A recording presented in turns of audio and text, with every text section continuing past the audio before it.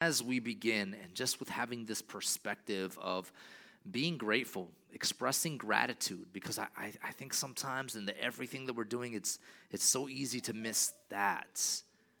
To say, you know what, I got this all that I'm dealing with, but actually there's a lot to say thank you to God for. So is there maybe one person here today that can come and share a 60-second testimony, a 1-minute testimony, not 2 minutes, just 1 minute? I'm going to share the word here in just a moment, but is there somebody, maybe in the last month, maybe in the last week or so, maybe something that's happened in this recent season of life where God has shown up and he's done something and he's set you free or saved you or did the miracle or worked it out or whatever it has happened? This is what I want you to know. What he's done in your life and what you have to say and to share is going to be a blessing to somebody else. We've gathered here together in his name. So is there one person that maybe you got something you could share? Yeah, can you come forward? And yeah.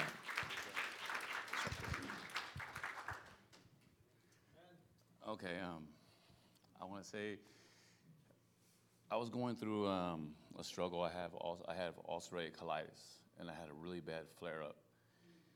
And when I went to the hospital, I found out that my blood level was at a 5, and normally we're supposed to be at like a 15. So they had to do blood transfusion to me, and I lost a tremendous amount of weight. And while I was in the hospital, I gave everything to the Lord, and the church here prayed for me. Pastor Jack Rodrigo, thank you. Pastor Jack, thank you for helping out. I appreciate you. But the Lord's been good, and it's been an awesome journey. I've been off of work, and it's been a struggle a little bit, but I just put that in his hands too, and everything's been going good, I'm on my way to recovering now. I've picked up about another 20 pounds, so I'm grateful. And once I put everything in his hands and I asked him to heal me, you have to accept his healing too. Give it to him and believe that he's going to heal you. That's what was key for me is, I had faith that he was going to do it. I knew he was going to do it, and he pulled through. All the way around from healing me to financial. I just trust in him. That's all I got to say. Amen. Man, that's wonderful. Thank you so much. Yeah. And as we begin today, thank you so much for sharing that testimony. And as we begin today, that's the perspective that I want us to go into. I think this is where God is leading us next. And in order for God to take us to where he is leading us to go, we have to have a perspective of gratitude. We got to be able to look at the things, the situations, whatever's happening in life. And yes, I might be dealing with this, but I can see God's hand. I can see his blessing, I can see his provision. I can see what he's doing. He's here. And with a heart of gratitude, that is going to put you in position so that God works out the rest of the things, but it's coming with gratitude. With that being said, let's take a moment to pray, and we'll jump in here to today's message. Heavenly Father, we thank you for today and all that you're doing, for the powerful moments in worship this morning that just seem to make our hearts so tender before you and ready to hear your voice, God, to receive the answer that you have for us. And I just pray, God, that you would give us your wisdom. Give us your wisdom that comes, Lord, from only you. I pray that, Holy Spirit, you'd speak to us in such a way, God, that you just begin to put together the pieces, that you would just begin to release healing over us, God. You would restoration and new strength and new firm footing for us, Father. I just pray, God, that you would come and do miracles, signs, and wonders, that you would release your Holy Spirit to move as free as you would like to move, God, that you would just do a wonderful thing. So help us to understand how alive and real your word is today and how your promises are true. We thank you, and we ask these things in the name of Jesus. Amen. Amen and amen. Look at that box. this is a box, as you could see, right? Now, a box has 4 sides, and as you can see, it has limits, it has spaces, right? I can take something and put it inside the box, and what is inside the box is limited to the capacity of the box. I want you to see this. I want you to get this. I want you to understand.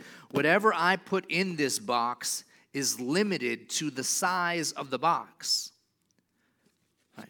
I have now have put anything in here is now limited to the space and the size of the box, right? There are certain limits here that are taking place. Not too long ago, I was, a couple of months back, actually, I was on my way to a memorial service, and I was driving, and I had went past the limits, the speed limits, and the cop pulled me over, and he said, "Hey, you're driving a little fast." And I tried to tell him, "Listen, I'm a minister. I'm trying to get to this memorial service." You know, and he's like, "It don't matter. You went past the limits. No matter where you're trying to go. Look, you went past the limits." Yeah, you know I was going to try, you know. But I went past the limits. Have you ever thought about the way we try to put God in a box? Because sometimes we try to do that. We try to put God inside of our box. See, on this side of the box, it says, what I got a handle on. Because there's some things in life that you got a handle on. You know what that situation or that thing that's happening or what you're good at or what you could do? Yeah, I got a handle on that. So that goes in my box in this area. I got a handle on that. The problem is when it comes to our faith and the way that we see God and the way we understand how He can work and what He can do, we'll put Him in the box. And this is what He can do, because you see, we will believe Him, we will have faith that, yep, He can forgive my sins. Oh yeah, He can do that. Absolutely, He can do that, right? I have faith that there's life after death. Absolutely, yes, my faith is great in that. But when it comes to maybe the miracle that I need or the situation I'm going through, I do have faith, but it's here in this box. And I'm not saying that we don't pray, because we'll pray faithfully. We'll pray and we'll pray and we'll pray, but our faith isn't over here. It's inside of this box. And we will limit God on what He can do in our life. We will limit His power. We will limit to what His Word declares that He can do. You know, I think a lot about, and the Lord has led me to really look into this story of David and Goliath and think about all that he did. And if you're familiar with the story, here's this young man who steps up to this huge, gigantic giant, and he faces him and he conquers him in the name of the Lord. But prior to David showing up to face this giant, there had been all the armies, all the people, all kinds of men, all kinds of people stepped up to the giant, and they said, "Oh no, that's way too big for me." And they allowed the spirit of fear, because there is a spirit of fear, to come over them, to oppress them, and to cause them to see, "Oh no, I can't handle that." Right? They could not see that God was bigger than the giants. But here comes little old David. Faith ain't in his box. It's not there. It's way outside. And he looks at this giant, and he looks at the situation, and he says, "You will not defy the Lord God Almighty." Because he understands that the power of God is bigger than your giants. He understands that the miracles of God are true, that there is nothing impossible for him. And that faith isn't in this box.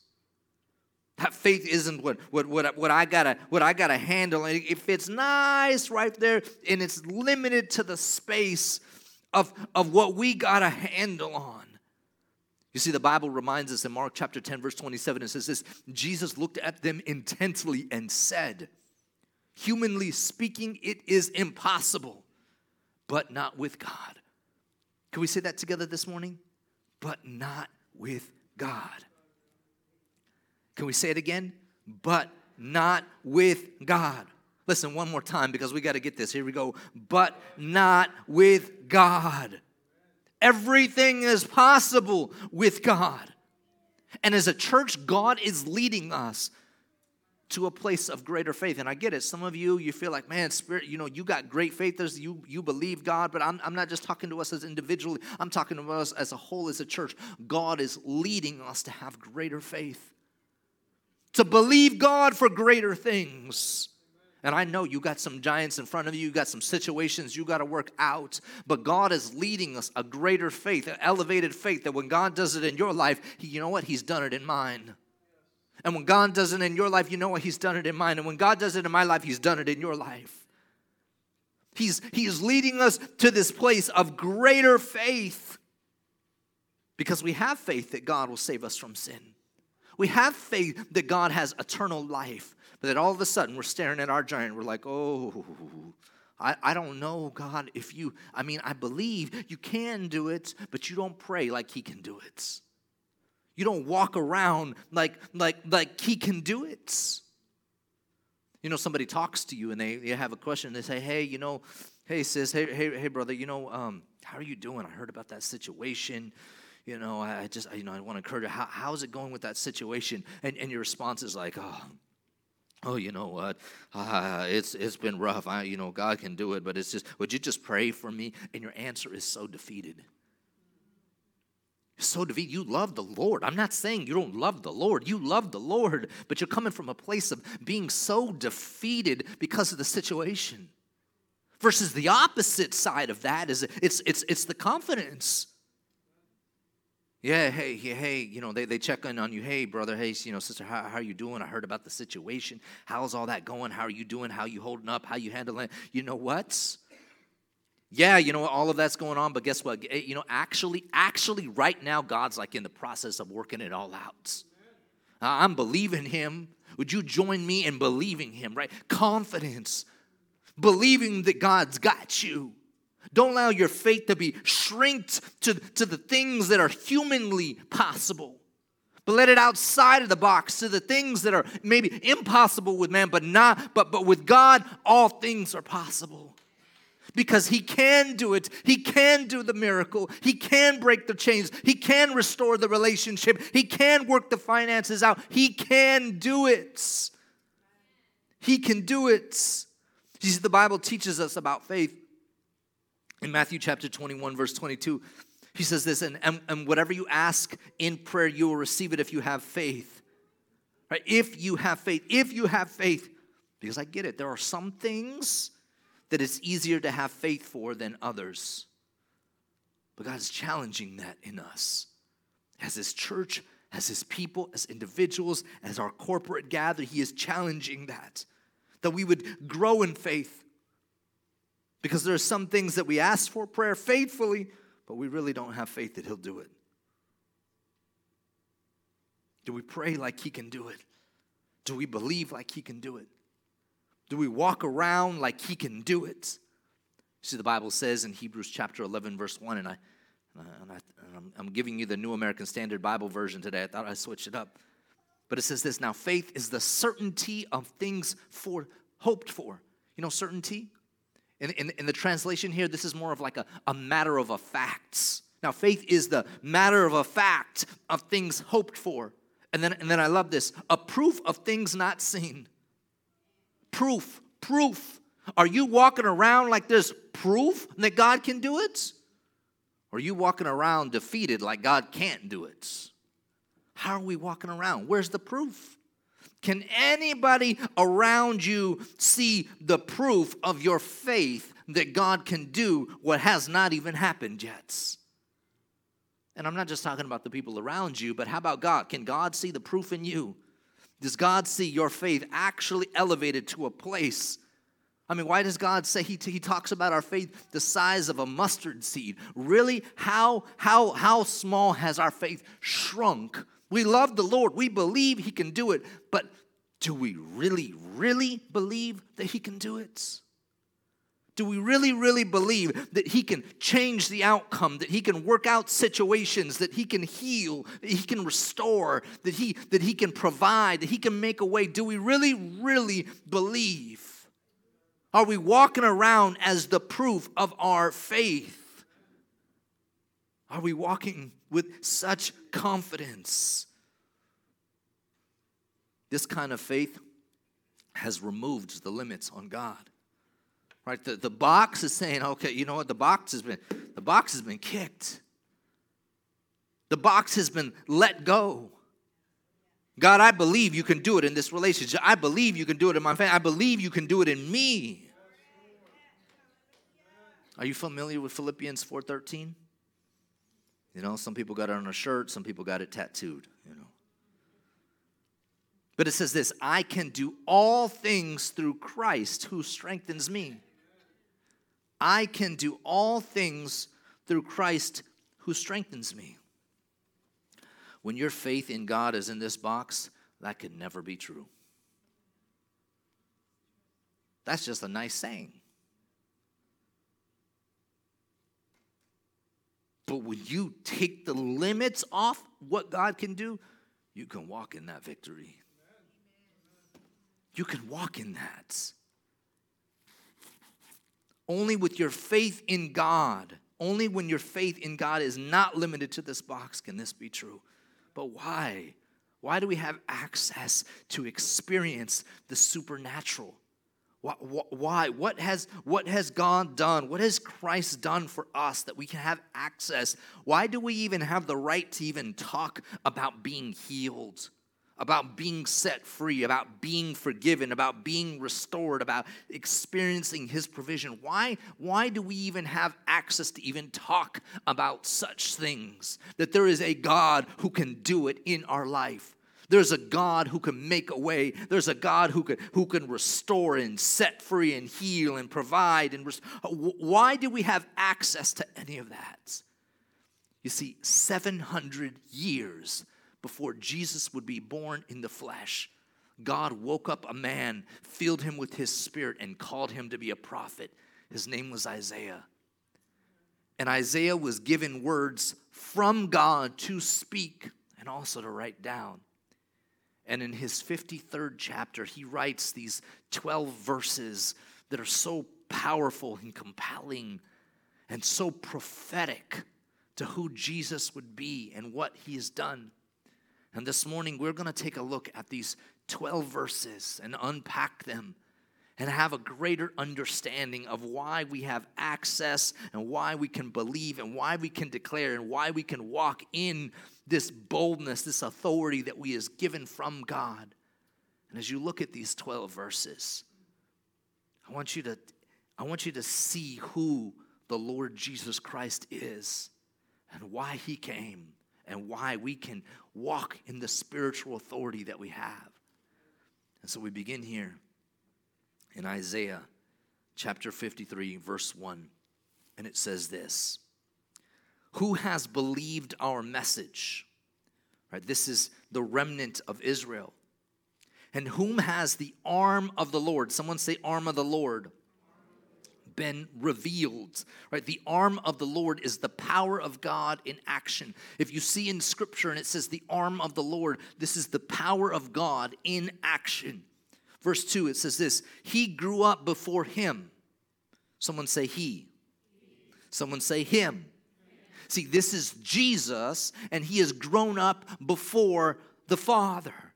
He grew up before him like a tender shoot, like a root out of dry ground. He had no beauty or majesty to attract us to him, nothing in his appearance that we should desire him. See, this is a prophetic utterance of who Jesus would be, of how Jesus was. 700 years before Jesus was born, these words were written down.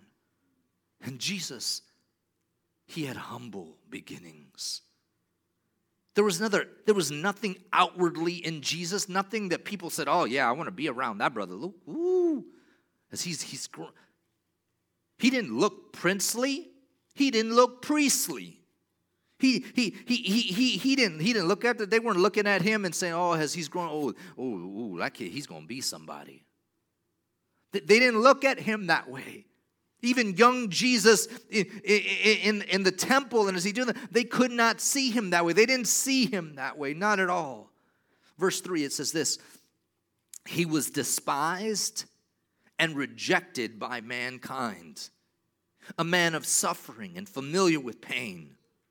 Like one from whom people hide their faces, he was despised, and we held him in low esteem. See, you got to understand this. Jesus was rejected. He was rejected by culture and society and by people everywhere. He was rejected. He was despised. Nobody wanted him but his followers. And yet he died for all humanity. You see, Jesus was a man of suffering. And the Hebrew word here for suffering represents both physical and mental pain. That Jesus would experience these things in his body, but also in his mind. He would have all the feelings and the thoughts and the experiences of all of it. Jesus was not exempt from suffering. He felt it. He went through it, all of it, every single part of it.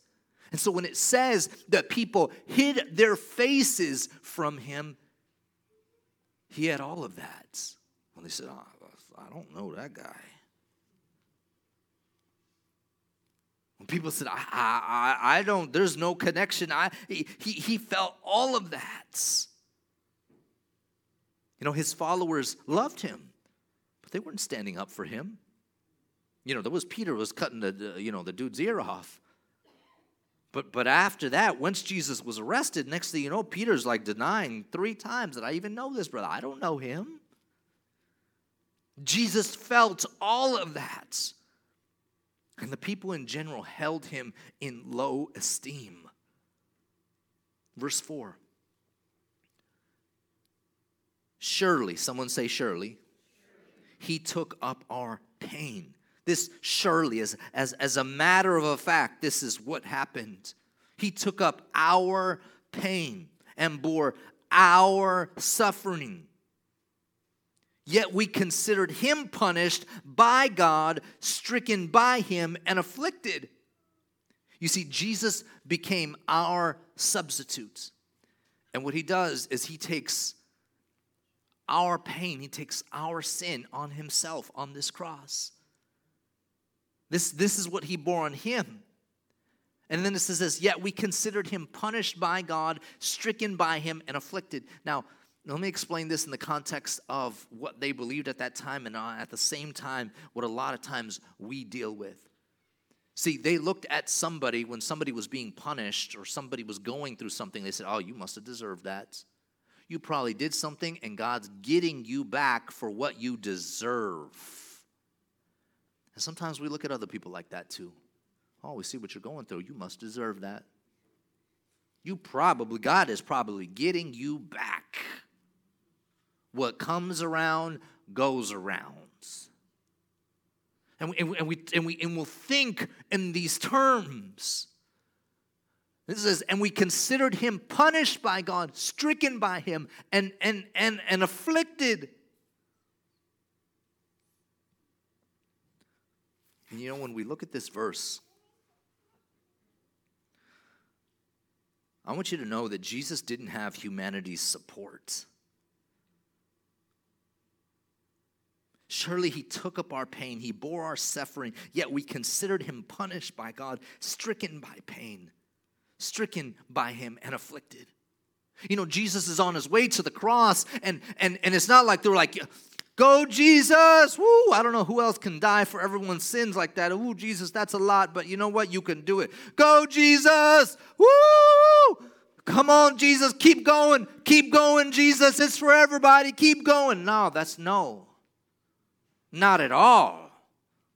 People were like, I don't know this, brother. Like, I don't want to be associated. I'm not trying to get caught up. I don't want anyone to even think that like we're related in any type of way. We don't. I mean, people are ducking out of the way. They're not trying to be related to Jesus. They're not trying to be connected to Jesus. Jesus gets on this cross. He certainly don't have humanity's support. They're not cheering him on. You keep going, Jesus. You got this. That's not happening at all. He got on that cross because God loves you, not because we gave him supports. He got on that cross because that was the only way that we would ever experience hope and healing. That was the only way that we would ever have access to the Father. He got on that cross because the Father willed this so that we can have this relationship, so that we can be forgiven and restored and healed. And the people turned around and said, he must have been a sinful person who deserved what he got. And they still didn't understand the what or why he did what he did. But verse 5 clears it up. Verse 5 says this, but he was pierced for our transgressions. Someone say our transgressions. He was crushed for our iniquities. Someone say our iniquities.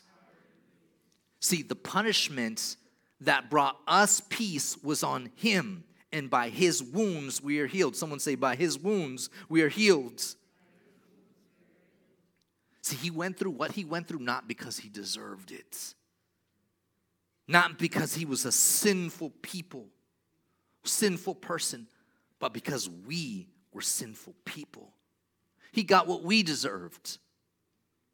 Our ugly deserves death. Our sin deserves death. And Jesus took all of that from us. When he died a gruesome, painful death, he took all of that from us. All of that. All of that. By his wounds, we are healed. This is to mean forgiven, set free from spiritual bondage. And I want you to understand this in this context, because he takes what's on you and takes it off of you, and it's like it went right there to his arm. And he takes what was on you and he puts it right there on his leg. Whatever it is you've done, whatever ugly, whatever sin, all of that, whatever on you deserves it, he takes it off of you, and it went on him. He took all of it. He took all of it. Oh, yeah, you've been into that one thing? Oh, yeah, he took that. Oh, you've been watching? Oh, you've been doing that? Oh, that's been happening? You think those all? He takes all of that and he puts it on him. And it's by his wounds we're healed. Right? To mean forgiven, this spiritual bondage, healed from the grip of sin. Only Jesus can break the chains. Whatever it is that you're dealing with and you're trying to walk it out, but it feels like it's got you enslaved. It just keeps like a cycle. Only Jesus can break the chains. Only he can set us free. Verse 6, we all like sheep have gone astray. Each of us has turned to our own way, and the Lord has laid on him the iniquity of us all. And I want to say it this way, and hear me. We have all taken part in the pain Jesus went through. We have, every single one of us. We'll think, I wasn't there. I had nothing to do with that. I probably would have stood up. Jesus would have had my support. I would have been there cheering him on. Jesus, go. No. We have all taken part in the pain Jesus went through, all of us. Because God took what's on you and he took it off of you and put it on him. He did it and put it on him so that you can be free. So that you can have access. So that you can experience hope and healing. God had to take every ugly and put it on Jesus. He had all of it. All of it. God, I'm not that one thing. I don't know how I could ever be separated. All of the ugly, he took it off and put it on Jesus. It was the only way. It was the only way. In verse 7 it says this, He was oppressed and afflicted, yet he didn't open his mouth. He was led like a lamb to the slaughter, and as a sheep before its shearers is silent, so he did not open his mouth. You see, Jesus didn't go to the cross and say, you know what, I don't deserve this. I don't deserve any of this. It ain't me, it's them. Get them. It ain't me. Jesus wasn't responding that way. As you go back and you see how prophetic this is and how powerful is this, as you look at the gospel stories and all of the eyewitnesses and everything that they wrote down, you see how exactly this is true. As Jesus stood before Pilate and he had every chance to try to say, listen, man, I ain't never done a wrong thing done in my life. He did not do that. What did he do? He stayed silent. He knew what he was doing. He was taking all of our ugly to the cross. He was going to leave it there. He was going to kill it there. He was going to be done with it there. When he said, it is finished, all of it, Jesus stayed silent. He stayed silent. He knew the truth. But he knew who he was doing it for. You need to know today you matter. You need to know you matter. You need to know that our Heavenly Father knows you, thinks about you, is for you, and is the most patientest person you could ever imagine. Because some of us, we need a little extra time. Come on, somebody.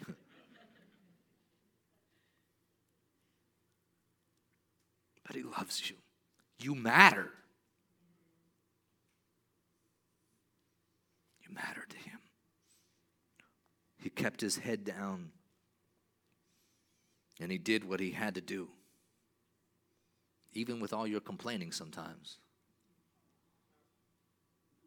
Come on, somebody. Even with all your complaining sometimes. Sometimes that's us.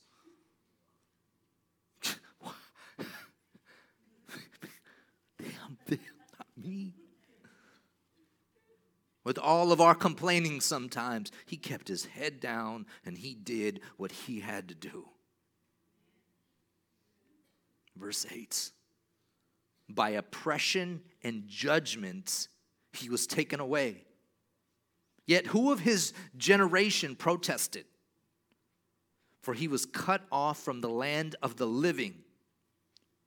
For the transgression of my people, he was punished.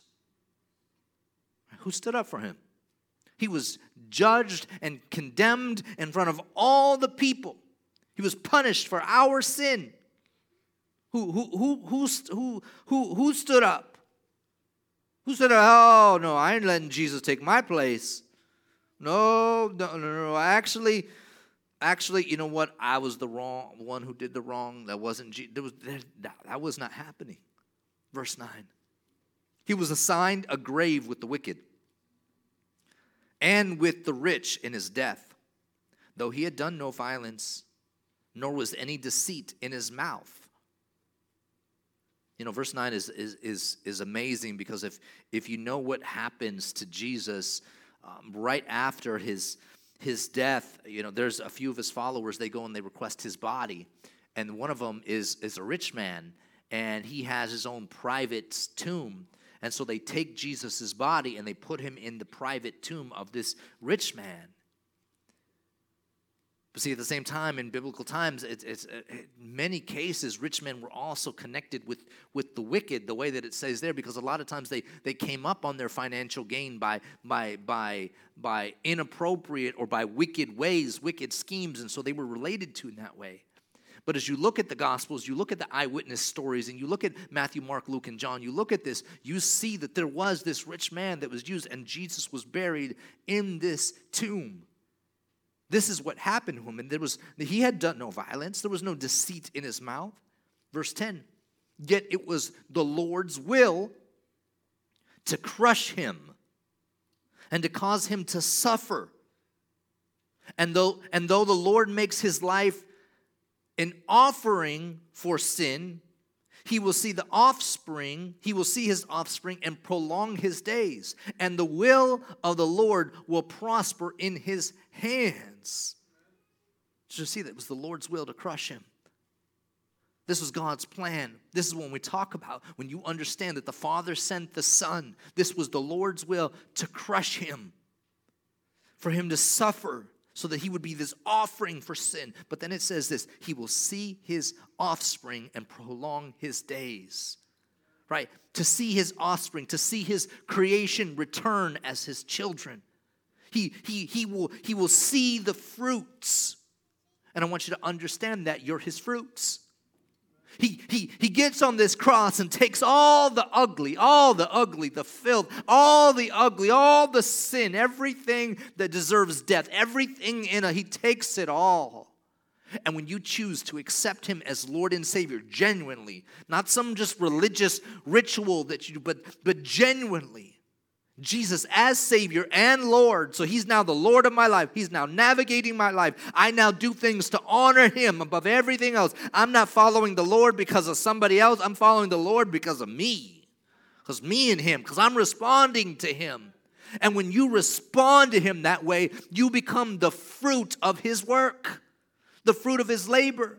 So he can come to a place and say, look, you're part of this. You're this offspring. You go from creation to child. A child who he loves dearly. And this is as he will see his offspring and prolong his days after his resurrection. And the will of the Lord will prosper in his hand. Jesus becomes the executor of God's will and plan. Can you begin to see who Jesus is? This is why you can experience the miracle in your life. This is why you can see the hand of God. This is why you can take your faith and the limits on out of the box. Verse 11. After he has suffered, he will see the light of life and be satisfied. Oh, to be satisfied. By his knowledge, my righteous servant will justify many, and he will bear their iniquities.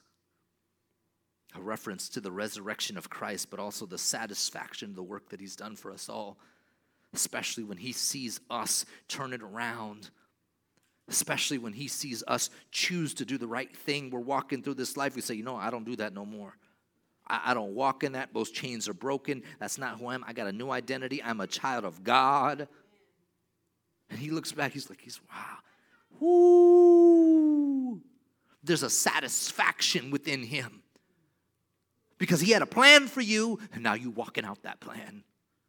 So Jesus is satisfied. There's contentment, there's joy, there's peace, there's happiness.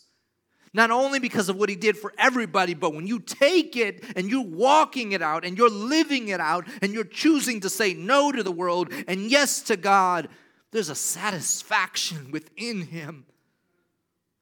Because he meant to justify many. That when you accept Jesus, you are forgiven and therefore justified and made right before God. You're now a child of God. You're not a sinner, you're a saint.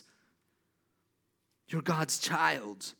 And verse 12, therefore, I will give him a portion among the greats, and he will divide the spoils with the strong, because he poured out his life unto death, and was numbered with the transgressors, counted among those who have sinned, who have broken God's laws. For he bore the sin of many, and made intercession for the transgressors.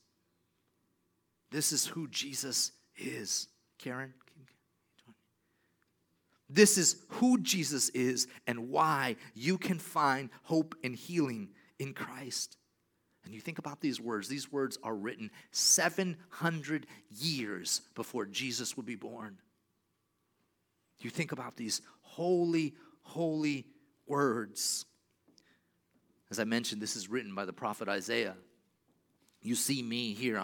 I'm reading the Bible and the scriptures to you from here, and you're seeing it on the screen, and I'm just, God has used technology, and we use it in different ways. You might have a book Bible, and that's great. But before anything was ever in a book, there were scrolls. Ancient writings, ancient old paper scrolls. And before the scrolls, there was tablets. And things were written down and preserved and made available. And now there's a book, and now you have an app, or however it is that you use. But specifically, with the scrolls of Isaiah, as we have found these ancient writings, we have found the ancient scrolls. And we see this work where the Holy Spirit came upon Isaiah and wrote down prophetic utterances of things that Jesus would do and would take place in his life 700 years before it happened. So go through the 53rd chapter and compare it with the gospel writings and see if every bit of these 12 verses happens in the gospel, because it matches perfectly. Why is this so important for us? Because you need to know why you have access to hope and healing. You need to know why there is nothing impossible for God. What's the giant? What's been standing in front of you? What has been intimidating you? How has the spirit of fear tried to grip you? Try to tell you, no way. There's no way. And you pray and you love the Lord, but there hasn't been no proof of your faith. You need to understand why putting your faith in God in this box is a mistake. Unleash your faith in God. Let it out of the box. And know that you do not have a grip on what God can do. Just know that there's nothing he cannot do. Because he can do it. He can do the miracle. He can set you free. He can break chains. He can restore. He can work out the finances. He can open the door. There is nothing he cannot do. He can do it. He can do it. Today I want to close just some time of worship. Worship the Lord. I want our faith to grow. The Lord is leading us that our faith would grow. Would you believe him today? Would you believe him? Would you, any negative thought, would you just cast that out? I am not going to let that negative thought just twirl around in my head anymore. And God can do it. So I'm going to stop thinking that way. Here's my challenge for you. Today, speak your faith out loud. There is nothing impossible for God. He can do it in my life. Speak it out. Speak it out. Activate faith at a whole new level. Let's pray. Heavenly Father, in the mighty and precious name of Jesus, and by the power of your Holy Spirit, I thank you for all that you are doing in and through your church today. I thank you, Lord, for my brothers and sisters and the opportunity to have just to see our faith just grow, take a new step, take a leap. And Father, we desperately need you. The truth is, we got all kinds of stuff, Father, but there is freedom in this house today. There is freedom. And I speak in the name of Jesus and by the power of the Holy Spirit. Satan, I break your chains today. The grip that you have had on God's people, we break those chains today in Jesus' name. Your power is loosened. We cancel your powers. We rebuke you in the name of Jesus. We bind you in the name of Jesus. And we cast you out in the name of Jesus. In the name of the great I am that I am. We close the gate in the heavenly realm. And in the spiritual realms, we come against Satan and all his demonic forces, the principalities, the darkness, all the rankings, all the spiritual, all of that. You cannot touch God's people. There is freedom in this place today. There is healing in this place today. There is the free movement of the Holy Spirit today in this place. Holy Spirit, have your way. Thank you, Father. Thank you for giving us access to this power. And today we call on this power. And today we believe that there's nothing impossible for you. Today we unleash our faith that you can do it in our lives. That giant is coming down. That giant is getting cut up. That giant is being weakened. That giant is about to die. We are believing you, God, for greater things in Jesus' name. With nobody looking around here today, you say, hey, the truth is, I haven't been living right with God. But I recognize, I see His mercy, His grace, and if God can forgive me, then I want to be forgiven. I do want a fresh start. I do want a new opportunity. I do want to be right. I want to be right. And if that's you today and you believe that the Father sent the Son and the Son took all of your ugly, all of your sin and killed it on the cross. And now it's my job to pick up that free gift. If you want what He has for you and you want that forgiveness and you want to be made new, there's a lot of people that choose to say, no, I don't want to have nothing to do with that. But if that's you today and you want that, you want to commit to who God is, if that's you, would you quickly just put your hand up and then down? Is there anybody today? I see your hands. Thank you. Thank you. I see your hands. Anybody else? A couple of us says, thank you so much. I see your hand. Thank you. I see your hand.